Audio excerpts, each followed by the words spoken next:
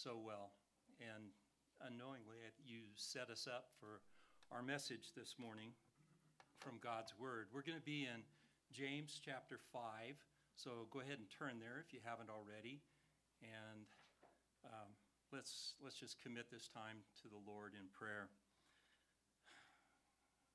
Lord our God, Heavenly Father, we're gathered this morning to worship you, the one true God.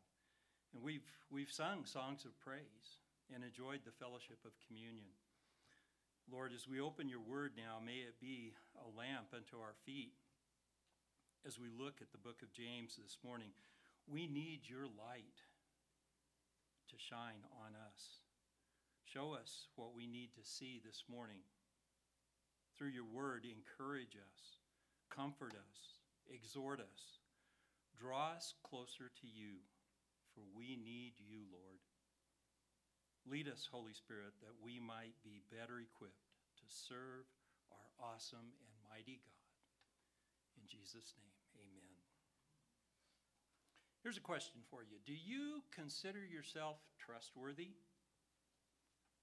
Do you ever find yourself saying things like, "Let me be honest with you," or "Trust me on this"? Or have you ever said, "I promise I'll do this or that"? We're constantly giving and seeking words of assurance, aren't we? Trustworthiness. Here's another question. Do you consider yourself a patient person? Have you ever maybe prayed, "Lord, give me patience and please hurry"? Or have you ever thought of patience as being that virtue that you practice whenever there are witnesses? In our passage today, James has some very practical thoughts, some insight for us with regard to being patient and to being trustworthy. Now, throughout the letter, James has presented a number of challenges, a number of self-examinations that we can give ourselves, urging people then, and us, to look at ourselves objectively, to see how our lives bear out or don't our faith in Christ. He's given us a bunch of checkpoints, ways for us to see whether the faith that we profess is alive or dead. James continues to hit us where we live with practical ways to lovingly and obediently live out our faith. So let's jump in and see what God has to say about us being patient. Follow along as we read in James chapter 5, starting in verse 7. "Therefore be patient, brethren, until the coming of the Lord. The farmer waits for the precious produce of the soil, being patient about it until it gets the early and late rains. You too be patient. Strengthen your hearts, for the coming of the Lord is near. Do not complain, brethren, against one another, so that you yourselves may not be judged. Behold, the judge is standing right at the door. As an example, brethren, of suffering and patience, take the prophets who spoke in the name of the Lord. We count those blessed who endured. You have heard of the endurance of Job and have seen the outcome of the Lord's dealings, that the Lord is full of compassion and is merciful." Let's pause there. You might remember that the letter of James opened with a call for those in Christ to be patient in their trials, to endure. In chapter 1, verse 2, we read, "My brethren, count it all joy when you fall into various trials, knowing that the testing of your faith produces patience. But let patience have its perfect work, that you may be perfect and complete, lacking nothing." Now, as the letter draws to a close, we again find a call for the people to be patient. And this is really a command. It's an admonishment. There's an imperative here. And we all need that call to be patient, don't we? Impatience is really our natural state, isn't it? So why should we be patient? Well, we get a clue in that we're told to be patient until the coming of the Lord. 3 times James brings up the coming of the Lord in these verses, emphasizing that we are to live, as Paul wrote to Titus when he said, looking for the blessed hope and the appearing of the glory of our great God and Savior, Christ Jesus. Do we, in fact, eagerly long for Christ's return? Can we wholeheartedly echo John's plea at the close of the book of Revelation? Amen. Even so, come, Lord Jesus. The more we are caught up in enjoying the good things of this life, the more we're inclined to neglect the fellowship of our Christian family. We're more inclined to neglect our personal relationship with Jesus. And the result is that we're less eager for his return. On the other hand, for many believers who are experiencing suffering and persecution, those who are striving to live a life consistent with their faith in Christ, there's a more intense longing for his return. The desire of their heart is to be with Jesus. Is that the desire of your heart? Now, you may be thinking, well, how can this return be imminent for those folks 2,000 years ago and yet imminent for us today? And that's a good question. That's a fair question. Peter gives us an answer in his second epistle when he says, do not let this one fact escape your notice, beloved, that with the Lord 1 day is like 1,000 years, and 1,000 years like 1 day. The Lord is not slow about his promise, as some count slowness, but is patient toward you, not wishing for any to perish, but for all to come to repentance. We got to remember, God is not constrained by time and space. Christ's return is the next big event on God's agenda.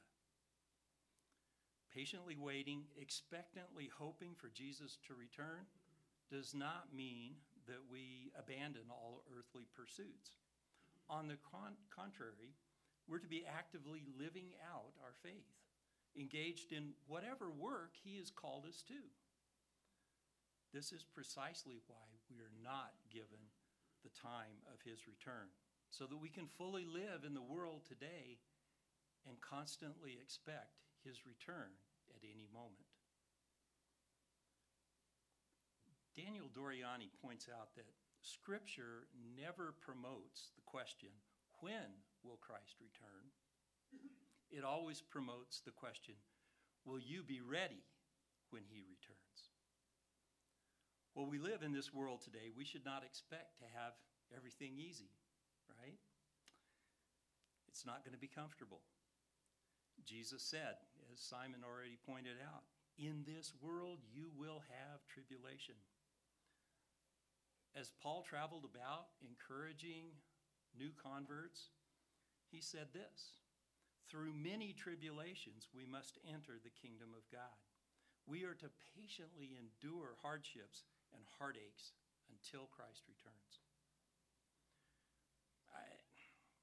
I was sorely tempted to really geek out on the Greek here, but I do need to point out to you that there are at least 2 words for patience here, 2 different words. In verses 7, 8, and 10, the word has the connotation of being long-tempered or long-suffering. But then in verse 11, we see a different word, and I think in the NAS it's translated endure or endurance, and it literally means to remain under, and it speaks of patience under great stress. So commentators and Greek scholars seem to pretty much agree that long-suffering refers to patience with respect to people, while endurance refers to patience with respect to conditions or situations. So patience dealing with people and all the way to patience dealing with circumstances. That pretty well covers the spectrum of things that we need to be patient with, doesn't it? So the question for us then is this: how can we as Christians experience this kind of patient endurance as we wait for the Lord's return? Well, in this passage, we're given several keys to understanding and applying patience that endures. And we've already covered the first one. And that first one is to live in anticipation of the Lord's return. James inserts an example for us here: the farmer. In James' day, farming was not for the faint-hearted, and certainly not for the impatient. That's still true today. My grandfathers were both farmers, and my folks had a farm when I was growing up. And I got to spend quite a bit of time on a farm. So I can relate, I can appreciate this analogy of the farmer here, at least to some degree. Now, the thing about analogies is that if you try and push them too far, they generally break down. And that's because, well, they're analogies. So let's see how far we can go with this one. So the farmer, what does he do? He works, he plows, he tills the soil, he plants the seed, and then he waits. And he waits for something that's outside of his control. He waits for rain. He needs that early rain to come so that the seeds will sprout. And then he needs the later rains to come so that the crop actually matures and can be harvested. Rain, though, depends on God's providence. So the product of the farmer's work combined with God's providence is precious fruit. It's valuable. The farmer's very existence depends on that crop. The farmer has to have patience. He has to wait for his reward, that precious fruit. And no amount of worrying or fussing or ranting or raving is going to speed up the process. Look again at verse 8. You too be patient. Strengthen your hearts, for the coming of the Lord is near. Be patient. Be like the farmer. And to do so, you need to strengthen your heart. I like the King James here because it says, establish your heart. And this is the same word that we find in Luke chapter 9, verse 51, where it says, Jesus steadfastly set his face to go to Jerusalem. It's resoluteness, it's determination. Establish your heart. It's an attitude of courage. It's an attitude of commitment. No matter what, I am going to go confidently forward. This idea of strengthening the heart and establishing it is often attributed to God in Scripture. Consider 1 Thessalonians chapter 3, where we find Paul saying, so that he, God, may establish your hearts without blame in holiness before our God and Father at the coming of the Lord Jesus with all his saints. Or 1 Peter chapter 5, verse 10, after you have suffered for a little while, the God of all grace, who called you to his eternal glory in Christ, will himself perfect, confirm, strengthen, and establish you. God is in the thick of all areas of Christian living. Indeed, he alone deserves the credit. For our part, we do have to make a commitment. We have to determine. We have to set our face. And that's just another example of this amazing tension that exists between our sovereign and holy God and our response to him. The only way our hearts can be firmly established is through the work of the Holy Spirit. We can't do it ourselves. But it does take our willing commitment to that work. Now, this isn't the first time that James has dealt with the heart. He's called out wavering, unstable, unestablished hearts several times. Back in chapter 1, he said, but he must ask in faith without any doubting. For the one who doubts is like the surf of the sea, driven and tossed by the wind. For that man ought not to expect that he will receive anything from the Lord, being a double-minded man, unstable in all his ways. In the first part of chapter 2, James talks about people who are partial, showing favoritism. They're dodging the truth. They're vacillating. Like they're unstable. Chapter 3, that great passage at the first part of chapter 3 on the tongue and how it can't be tamed. In verse 10, he says this, he talks about the tongue and how it reflects the heart. And then he says, blessing and cursing come from the same mouth. That's equivocation. That's, again, vacillating. That's unstable. Chapter 4, verse 4, do you not know that friendship with the world is hostility toward God? Therefore, whoever wishes to be a friend of the world makes himself an enemy of God. You can't have it both ways. You can't have one foot in the kingdom and one foot in the world. You'll be out of balance. It's unstable. He goes on in chapter 4 there, and in verse 8 gives us this beautiful invitation. Draw near to God, and he will draw near to you. Cleanse your hands, you sinners, and purify your hearts, you double-minded. James has consistently addressed the issue of an unestablished heart and called for our hearts to be established, to be stable. So another of the keys to enduring patience is an established heart. And that's only possible through the work of the Holy Spirit in the committed heart of the believer. So how's your commitment? Is your heart firmly established? Well, one final thought on the farmer. And maybe I'm pushing the analogy a bit here, but I think there's a spiritual parallel which Galatians chapter 6, verse 9 helps us to see. We read there, let us not lose heart in doing good, for in due time we will reap if we do not grow weary. God is producing a harvest in our lives, precious fruit. But it doesn't come all at once. It takes time. Just as the farmer needs seed, soil, and water to grow a crop, we need the Word of God. We need an established heart, and we need faith that is tested through tribulation and suffering for that spiritual fruit to mature in our lives. If you're going to experience patient endurance, you need to live in anticipation of the Lord's coming. You need to have an established heart.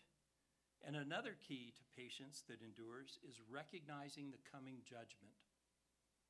In verse 9, we see, do not complain, brethren, against one another. Now, the word complain here means to sigh, to murmur, to groan with grief internally, inaudibly. This is a condition of the spirit, a condition of the heart. This kind of grumbling is often a sign of what? Impatience. Think about this for a minute. Persecution and suffering can cause what? Frustration. And frustration, as it builds and we churn that internally, it produces bitterness. And so we get this feedback loop where we are grumbling and it frustrates us and we get bitter and that makes us grumble more and it just goes on. Ultimately, the complaining spirit manifests itself in our relationships with one another. And it's not ever good. Now, understanding the cause is not an excuse. we need to remember grumbling and complaining are merely symptoms of a heart that's out of tune with God's heart. In effect, James is saying here, get your heart right so that you don't sin by complaining against one another. Now, there's really a good reason for us to follow this admonition. If we continue on in verse 9, what do we find? So that you yourselves may not be judged. Behold, the judge is standing right at the door. That's a good reason. Jesus Christ is at the courtroom door, and when he opens that door and comes in, court will be in session, and you better be ready to face that day. There are two aspects to the Lord's coming, and they both help us to live patiently. First, we're to live in the hope of Christ's return, because that will mean an end to suffering, an end to trials, and it brings us the joy of spending eternity with him. But it also means that we should recognize his coming means judgment. And as judge, he brings something for everyone. For believers, he brings rewards. For pretenders and non-believers, his judgment means condemnation and punishment. Well, in verse 10, we find another key. As an example, brethren, of suffering and patience, take the prophets who spoke in the name of the Lord. So the prophets were the ones who spoke the word of God in the name of God. Now, wrapped up in the name of the Lord is all that he is, all that he has done, and all that he wills. So the prophets have spoken of all these. All that God is, all that he has done, all that he wills for mankind. They've spoken the word of God, and they are our examples. If you're going to have patience that endures, then follow the example of the Lord's servants. The prophets, they were long-tempered. They were patient with people. They faced great difficulty. They faced great hostility. They faced tremendous rejection. All of that because they were true to the Word of God. Remember the story of Stephen? In chapters 6 and 7 of Acts, we find Stephen falsely accused of blasphemy and dragged before the council. He addresses them, recounting Israel's history, starting with Abraham and relating tragedy after tragedy of unbelief in their history.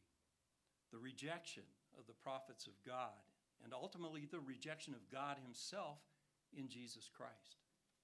Stephen ends his account with famous words. Which one of the prophets did your fathers not persecute? They killed those who had previously announced the coming of the righteous one, whose betrayers and murderers you have now become. You who received the law as ordained by angels and yet did not keep it. And the Jews killed him on the spot. They stoned Stephen to death because he indicted them for the murder of the prophets and for the murder of the very Son of God, even Jesus Christ. So let's consider some other examples of prophets. How about Moses, who endured a stiff-necked, whiny, and rebellious people, and yet he was faithful and meek? How about David, who was hunted by Saul, and yet he trusted God. He waited patiently for deliverance, and he wrote those beautiful psalms about the saving power of God. Think of Elijah, King Ahab, and Queen Jezebel. They were after him all the time, trying to kill him. And yet he was faithful to speak God's words of judgment, even though he thought he was the only prophet of God left alive. How about Jeremiah? Persecuted, imprisoned, plotted against, and yet he was able to say, why should any living mortal, any man, offer complaint in view of his own sins? Daniel was deported to a pagan country, cast into a den of lions. He endured with great faith. Hosea, oh my, whose marriage was a disaster and a heartbreak for him. But in that very heartbreak came God's message to the people. Hosea was so patient. Hebrews 11 talks about these heroes of the faith and sums it up starting in verse 32. And what more shall I say? For time will fail me if I tell of Gideon, Barak, Samson, Jephthah, of David and Samuel and the prophets, who by faith conquered kingdoms, performed acts of righteousness, obtained promises, shut the mouths of lions, quenched the power of fire, escaped the edge of the sword, from weakness were made strong, became mighty in war, put foreign armies to flight. Women received back their dead by resurrection, and others were tortured, not accepting their release so that they might obtain a better resurrection. And others experienced mockings and scourgings, yes, also chains and imprisonment. They were stoned, they were sawn in two, they were tempted, they were put to death with the sword. They went about in sheepskins, in goatskins, being destitute, afflicted, ill-treated. Men of whom the world was not worthy, wandering in deserts and mountains, in caves and holes in the ground. These are our examples. And then we find going on in Hebrews chapter 12, therefore, since we have so great a cloud of witnesses surrounding us, let us also lay aside every encumbrance and the sin which so easily entangles us, and let us run with endurance, that's patience, the race that is set before us, fixing our eyes on Jesus, the author and perfecter of faith, who for the joy set before him endured the cross, despising the shame, and has sat down at the right hand of the throne of God. For consider him who has endured such hostility by sinners against himself, so that you will not grow weary and lose heart. So the keys to patient endurance are anticipate the Lord's coming, live with an established heart, recognize the Lord's judgment, and follow the Lord's servants. Take them for your model. Next, we find we should understand the Lord's blessing. Verse 11 begins with these words, we count those blessed who endured. Now, in general, we consider people who endure through trials to be blessed. And that's consistent in Scripture. Look at Matthew chapter 5, verse 10, where Jesus said, blessed are those who have been persecuted for the sake of righteousness, for theirs is the kingdom of heaven. Or 1 Peter 3:14, but even if you should suffer for the sake of righteousness, you are blessed. Blessing is associated with patiently enduring sufferings, trials, and temptations. And that flies right in the face of what we hear as the prosperity gospel. You won't find that kind of proclamation from someone who believes the prosperity gospel. Now, it's been rightly said that blessings do not come to people who do great things. No, blessings come to people who endure great things. How do we endure? By having our hearts established through the work of the Holy Spirit. And isn't that a blessing to have the Holy Spirit at work in your heart? And isn't it a blessing when your patience, when your endurance shines so brightly that other people look and say, that's not natural. And that brings honor and glory to God. It's a blessing to be closer to our Lord, isn't it? In our trials and in our tribulations, in our suffering, we draw closer to God, don't we? And he draws closer to us. Those are just some of the blessings that we receive in this life, and there are even greater blessings to come as we spend eternity with him. We need to understand that God blesses those who patiently endure. He does so in this life and in the life to come. What a marvelous thought.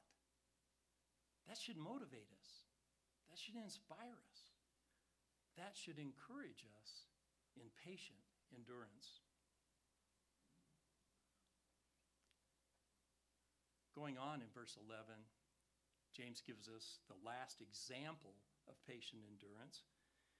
You have heard of the endurance, the patience of Job, and have seen the outcome or the purpose of the Lord's dealings.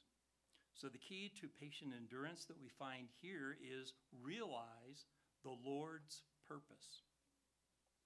The story of Job was one of the most popular and most familiar stories within the Jewish tradition. Everyone knew the story of Job, the righteous man who endured great tragedy and suffering, that was vindicated by his compassionate God, whose faithfulness humiliated Satan. Now, just in case you haven't read Job lately, here's a high-level summary. There was this godly man named Job. He had a family, he was wealthy, he was well-respected, he was an all-around good guy. So one day, Satan comes to God and says, I don't think there's a man on earth who can remain true to you. God said, sure there is. Look at Job. Satan said, prove it. God said, okay, you can do anything to him, but you can't kill him. And you're going to see that he's a faithful man, totally committed to me. So Satan went after Job, took away his family, killed his children, took away all his crops and his land and his possessions and everything he owned, took away his health, ravaged his body with disease and severe physical discomfort. And in all this, Job never wavered. He endured. He complained to God, mostly about his dumb friends who were giving him stupid answers about what was going on as they tried to console him. And his wife, his helpmate, his better half, told him to curse God and die, but he refused to do it. And in the midst of all this, Job had the audacity to say things like this. Though he slay me, yet will I trust him. The Lord gives, and the Lord takes away. Blessed be the name of the Lord. What an incredible guy. He endured, and then he endured, and he endured some more. No wonder the patience of Job became a saying. Yeah, he cried out to God in his confusion, and he maintained his innocence, even as he listened to his friends and their platitudes and their misinformed ideas that he was somehow at fault in all this. And he endured, and he endured, and he did not sin with his mouth. In his agony, Job cried out again and again to God. He was seeking an audience so that he might lay his grievances before God, and he longed for some kind of explanation and answer from God as to why this was all happening to him. And in the end, God does speak with Job, but not to answer his questions. After God speaks, Job says, I have heard of you by the hearing of the ear, but now my eye sees. Therefore I retract and I repent in dust and ashes. Now I know who you are, God. I never saw you in my good times as clearly as I see you in my bad times. I see who you are. So what was God's purpose with Job? Well, Job's faith was put to the test, and it was proved to be real. Job's faith was strengthened, and he saw God more clearly. Job's faith demonstrated his love and trust in God no matter what the cost. And that humiliated Satan and brought glory to God. In the end, Job's blessedness was increased. His health was restored. his family reconstituted, and his wealth replaced. Well, not only replaced, it was doubled. James says, you know the patience of Job and have seen the purpose of the Lord. It's clear in Job's case that God had a goal in mind. Greater blessing than Job had ever known before, and greater glory for God.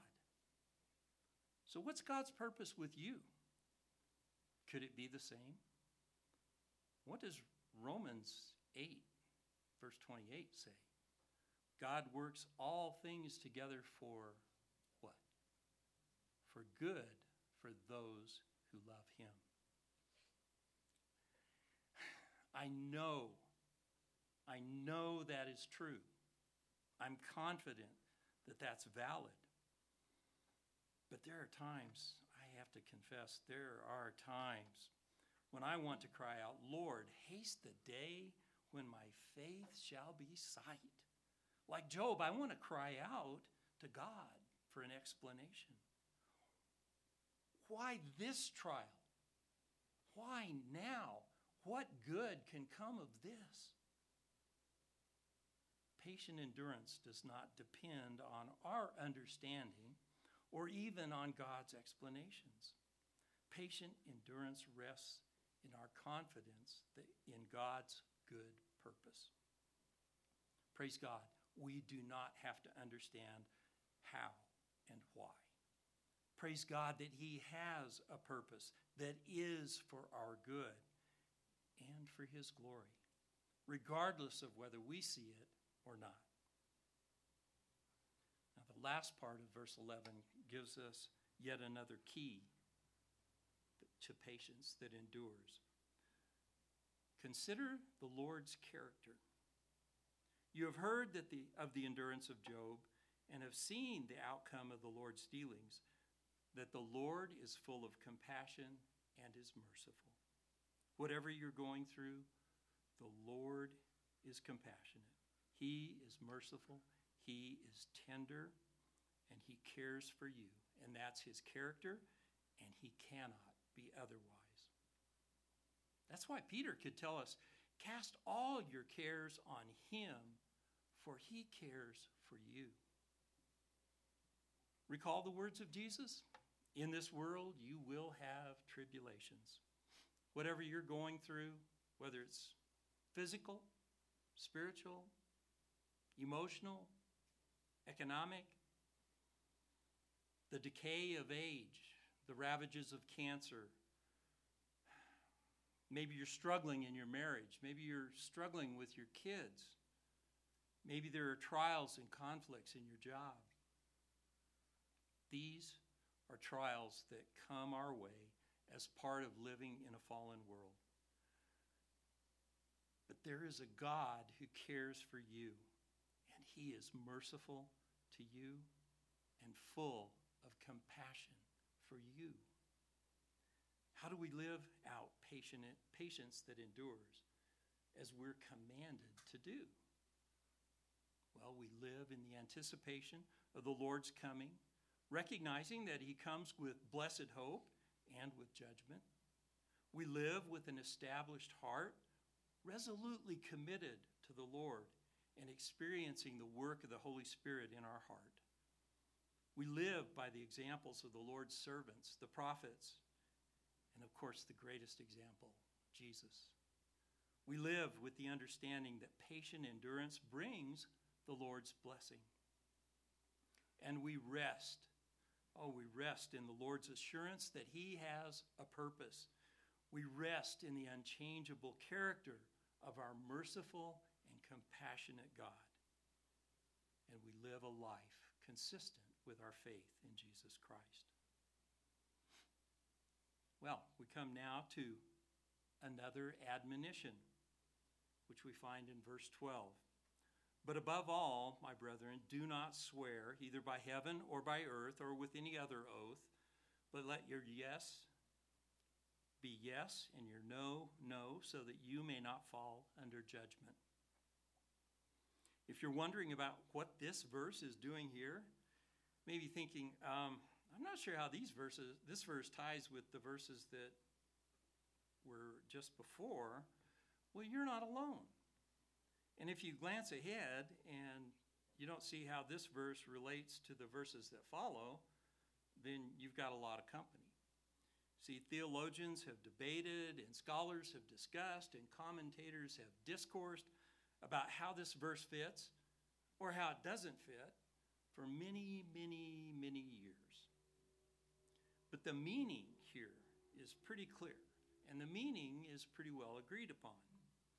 Now, the interpretations of how it fits are interesting, and they're actually kind of fun to think about. But the meaning and the application are practical helps for us as we live lives consistent with our faith in Christ Jesus.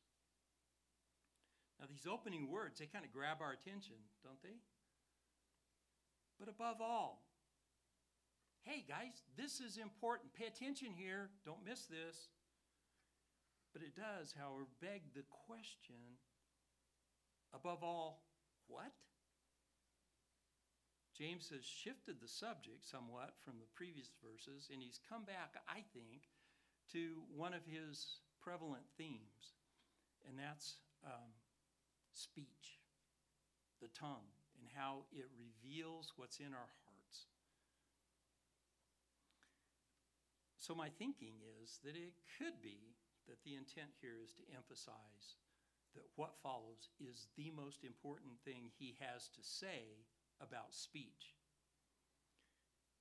This is where I've landed after looking at this for some time. And there are other ideas out there that are probably equally as good.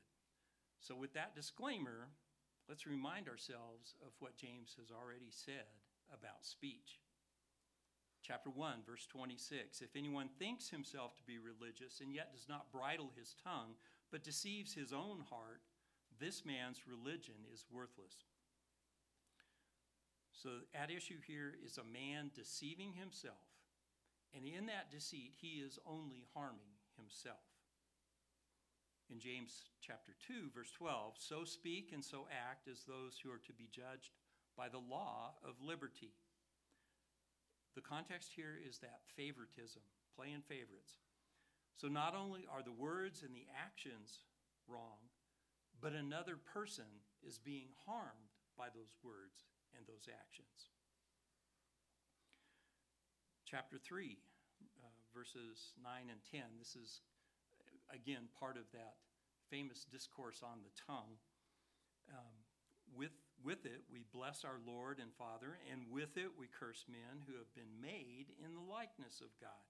From the same mouth come both blessing and cursing. My brethren, these things ought not to be this way. Who can tame the tongue, blessing the Creator and cursing his creation, and all coming out of the same mouth? Now, this offense is getting more widespread. This is going further afield. And then in James 4, verse 11, we find, do not speak against one another, brethren. He who speaks against a brother or judges his brother speaks against the law and judges the law. Now here we have an offense that is not only potentially widespread, but it's also an offense against God's law. The stakes have been raised. Now, these are all bad things. And you could, I think, make a case for there being something of a progression here, each offense getting worse than the previous one, and then culminating with, but above all, that we find here in verse 12. Now, regardless of whether there's a progression, what we find in chapters 1 through 4 are all bad things coming from where? From the man's heart, through their mouth. And the worst one, though, is found here in verse 12. So what is it that James wants us to be aware of? Well, he says very clearly, do not swear. Well, what does swear mean? Maybe we need a little context and definition. First, let's think about what's not in mind here. James isn't talking about profanity, cussing, four-letter words. double entendre, things like that. Those are bad, yes, but it's not what James had in mind. We also need to realize that there is such a thing as a proper oath, an oath where it's okay to swear. In fact, in Deuteronomy chapter 6, verse 13, God commands the Israelites to swear by his name if and when they do take an oath. An oath, or swearing, actually has three parts. First, there's attesting to the truth. Second, there's calling for God to be a witness. And third, there's invoking God's punishment for a violation. So if you say, I swear to God, you're actually saying, I am telling the truth, and I want God to bear witness that I am telling the truth, and I want God to punish me if I'm not telling the truth. This is very serious. It's not something to be taken lightly. It's only to be used on rare occasions.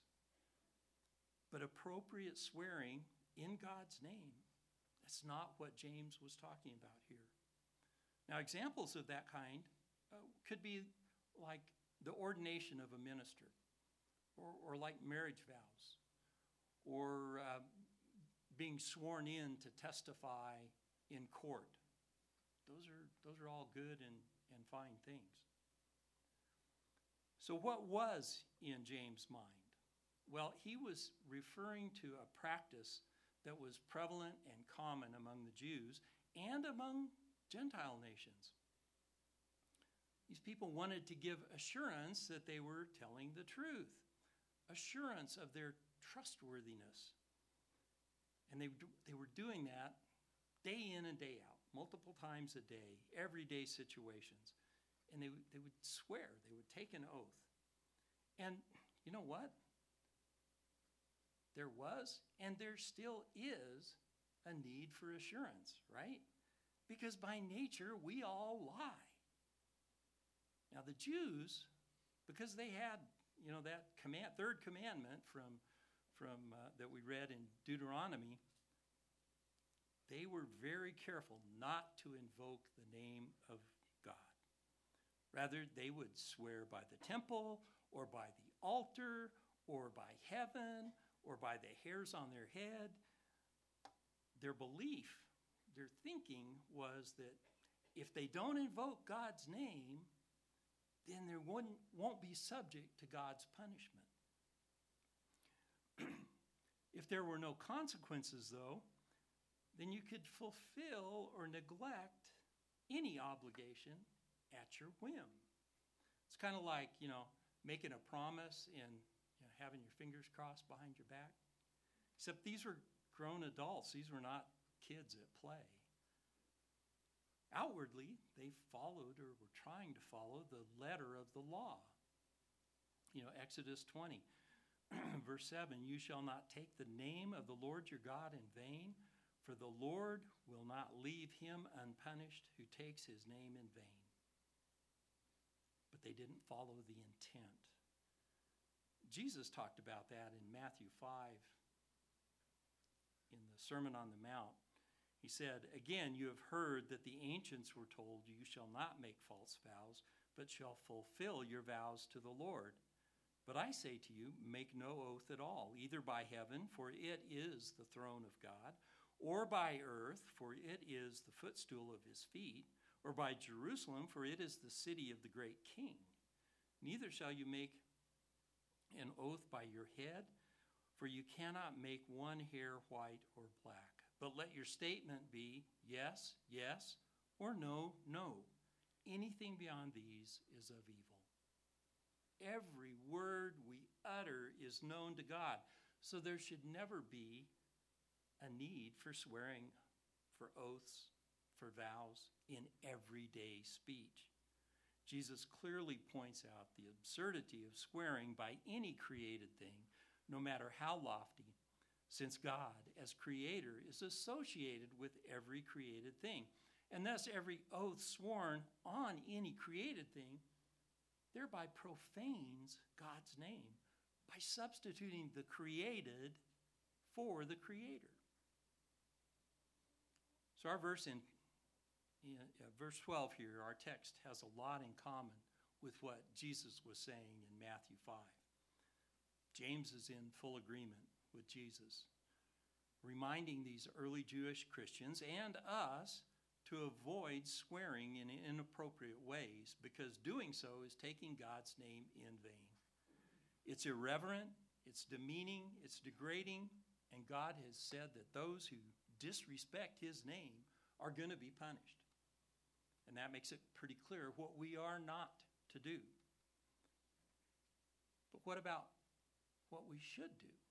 Well, your yes is to be yes, and your no is to be no. All our speech is to be as though we were already under oath. Everyone should know that when your lips say yes, every fiber of your being is saying yes. Every believer is to be completely trustworthy. And if that's true for the believers, then that will be true for the church.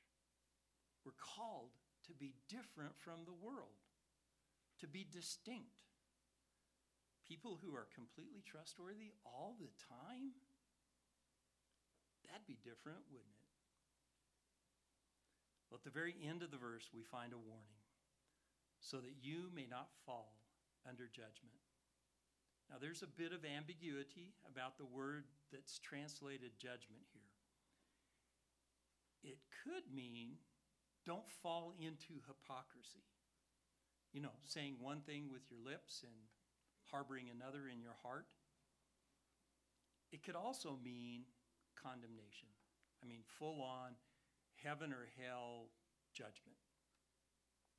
And I think this ambiguity can actually be helpful for us. For believers, this warning reminds us that we're not perfect. We need to be on guard so that there is no hypocrisy, so that our yes will be honestly and fully yes, and our no will be honestly and fully no. We're reminded, too, that we will give an account for every word that we speak, and either receive a reward or forfeit a reward based on those words. For believers, though, our salvation is never in question. For non-believers, for those whose heart has not been transformed by grace, this warning carries the weight of final eternal judgment, heaven or hell. Are your words trustworthy? Do you feel you need to prop up your words with assurances? Do you know in your heart that you play fast and loose with the truth? Skating by on technicalities? On the adhering to the letter of the law only? If that's the case, if that's your habit, if that's your lifestyle, then you better check your pulse on your faith, because your faith may well be dead. Now, in this letter, James has shown us that there are two kinds of faith. Simon already brought us there this morning. There's faith that is dead in this world, devoid of any fruit. And there's faith that is alive in Christ. Now, faith that is dead may profess belief with lips, but when hard times come, there will be no patience to endure. When temptation comes, there will be no strength to be trustworthy. Faith that is alive in Christ is characterized by enduring patience in the face of suffering, in the face of trials, in the face of tribulation.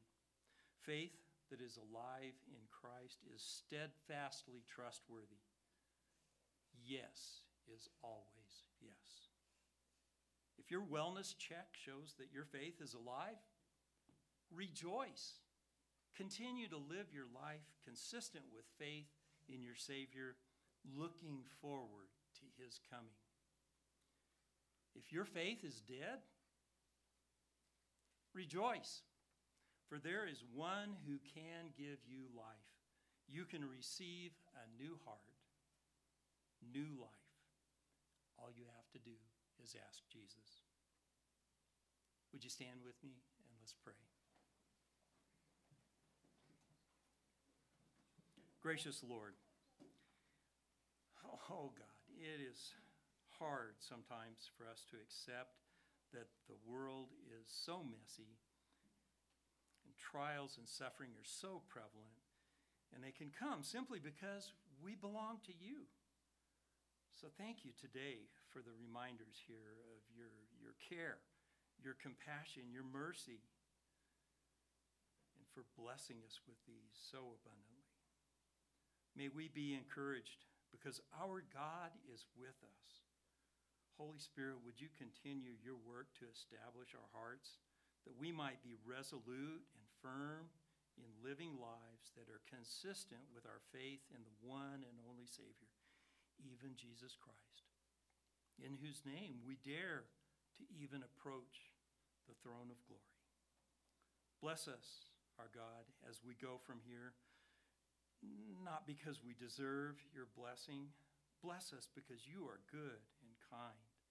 And bless us so that we may in turn be a blessing from you to others. Amen. Thank you for